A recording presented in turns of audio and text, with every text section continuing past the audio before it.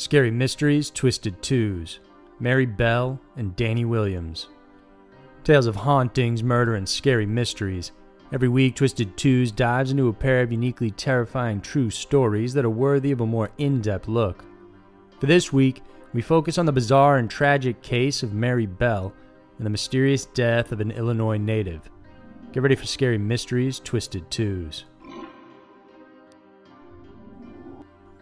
Number 1. Mary Bell. I murder so I may come back. These scribbled words found inside a vandalized nursery school classroom were simply dismissed as a prank by the Newcastle police. After all, who would scrawl such a cruel thing? But later on, 11-year-old Mary Bell would admit to writing it down for giggles. Just one day short of her birthday, on May 25, 1968, Mary lured 4-year-old Martin Brown to an abandoned home in Scotswood, a suburb of England, and strangled him to death. He was found inside the home lying on the floor with blood and saliva trickling down his cheek. There was a pair of scissors lying next to him. Police initially believed it was an accident, but then things would take a strange turn. 2 days after Martin's death, Mary told a friend, Norma, about what she had done. She also pestered Martin's parents by insisting to see the coffin and asking what it felt like to lose a child. It was also around this time when a teacher reported the nursery school had been broken into.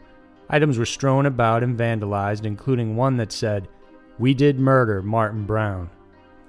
2 months later, Mary, together with 13-year-old Norma, lured 3-year-old Brian Howe to a wasteland in the Scotswood area on July 31st.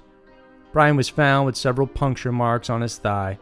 His genitals were partially mutilated and several clumps of hair on his head had been cut off. Police began interviewing children in the area, and 2 kids stood out. Norma seemed excited about the murder and kept smiling throughout the questioning as if it all was one big joke. Meanwhile, Mary was evasive and began acting strangely. In one instance, she claimed she saw an 8-year-old boy with Brian the same day he was murdered. She said she saw this boy hit Brian and at some point even saw him playing with a pair of scissors. But in fact, that same boy was at the airport on the day of the murders. Even more, Mary mentioning the pair of scissors implicated her of knowledge about the crime because the scissors were kept confidential by police. On the day of Brian's funeral, Mary was observed by one detective standing outside the Howe's house watching and laughing while the coffin came out. The detective knew something was up and decided to interview Mary's friend Norma again, and this time she cracked and told police what really happened. She said Mary told her how she strangled Martin at the boarded-up house and described how she squeezed his neck and enjoyed the entire process. Afterwards, Mary and Norma returned to the scene of the crime, but before his body was discovered, to carve out what looked to be the letter M on his stomach using a razor. Mary denied the allegations and was released initially, but later on, more evidence and testimony from Norma caused the police to arrest both of the girls. During the trial, each one implicated the other, but despite this, there remained an odd connection between the two, according to police. Experts testified that Mary lacked emotions and had a psychopathic personality. During her detention, she was described as intelligent, manipulative, a compulsive liar, and violent. As the community and the public struggled to figure out how an 11-year-old girl could kill so callously, stories of Mary's troubled childhood came to light. Apparently, at a young age, Mary was neglected, even by her own mother, Betty. According to family members, Betty's first response when she was born was to get that thing away from me. She also tried unsuccessfully to let another woman adopt her daughter. By the time she was 2 years old, relatives said Mary was unresponsive and withdrawn. It's believed that Betty suffered from Munchausen by proxy, a personality disorder characterized by harming a child so that they can get attention and sympathy for themselves. Mary had seen her friend die when he got killed by a bus when she was younger. Her mother also frequently tried to kill her, giving her intentional overdoses of drugs and poison. Moreover, Mary said that her mother, who was also a prostitute, allowed her clients to abuse and use Mary as a sex prop. Mary and Norma were charged on 2 counts of manslaughter. Norma was acquitted for her crime, while Mary was convicted of manslaughter under diminished responsibility because of her psychological assessment.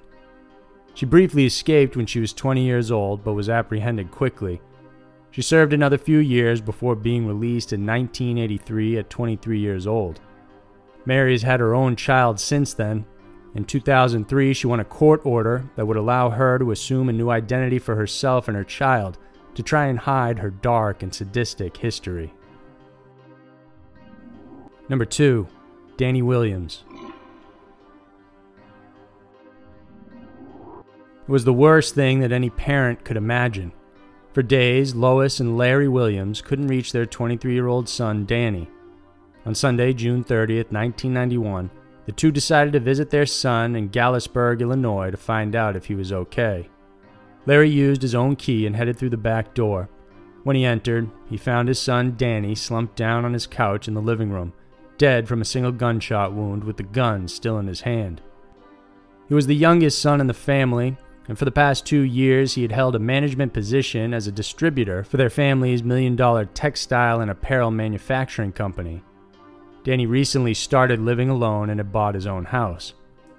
His parents called police, and during the investigations, cops said that there was no indication of any foul play. Along with the position that the body was found in and the gunshot wound, it appeared Danny's death was a suicide. However, the family was skeptical. They decided to hire private investigator Mike Turnquist, and he found witness testimony contradicting the official ruling as suicide. For one, police said that the time of death was 2:30 a.m. on Saturday, June 29th, but a neighbor said she still saw Danny alive around 10:30 a.m. that day, and that he was picked up by an unidentified woman. Police dismissed this testimony, saying that the woman was mistaken and that she probably saw Danny being picked up by his mother on a Friday morning. But the neighbor was adamant at what she saw and that the woman was too young to be his mom. Moreover, a few other witnesses also came forward stating that there was still activity at Danny's house on Sunday when he was supposed to be dead. His father also sought the help of a private forensic expert, Mark Boise, to help with the investigation. The private lab found traces of various organic matter, including blood in the living room and on the television set. The blood was tested and it came up as blood type B and blood type O.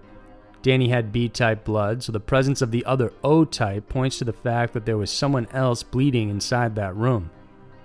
There was another shell casing discovered on the couch as well, meaning someone had fired the same gun Danny had used twice. Boise also pointed to Danny's body position when he was found. When he tested for the trajectory of the bullet, placing himself in the same position as Danny, he believes the young man should have fallen forward to the ground instead of backwards if he shot himself the same way the trajectory of the bullet indicated. Despite the possible new evidence uncovered, police still stand by their ruling that the death was a suicide. Danny's friends and family believe he was murdered, and they're offering $25,000 for information leading to the arrest. In Danny's case, there are possible suspects as well. There was the young woman seen with him on the morning of his death. She was described by the witness as having dark hair and being around 25 to 35 years old. On Sunday, another man was seen at Danny's house as well. He was described as 5'4" with curly hair. But these people have never been identified. As for official coroner ruling, he couldn't officially say Danny's death was a suicide or homicide one way or the other, and simply determined the death as uncertain. The case is currently considered unsolved. So there were two of the most tragic and mysterious stories around. The world can be a crazy place, and Twisted Twos is always sure to show you why. If you enjoyed this video, then please remember to subscribe and check out some of our other videos we know you'll love. Thanks for watching, and we'll see you soon.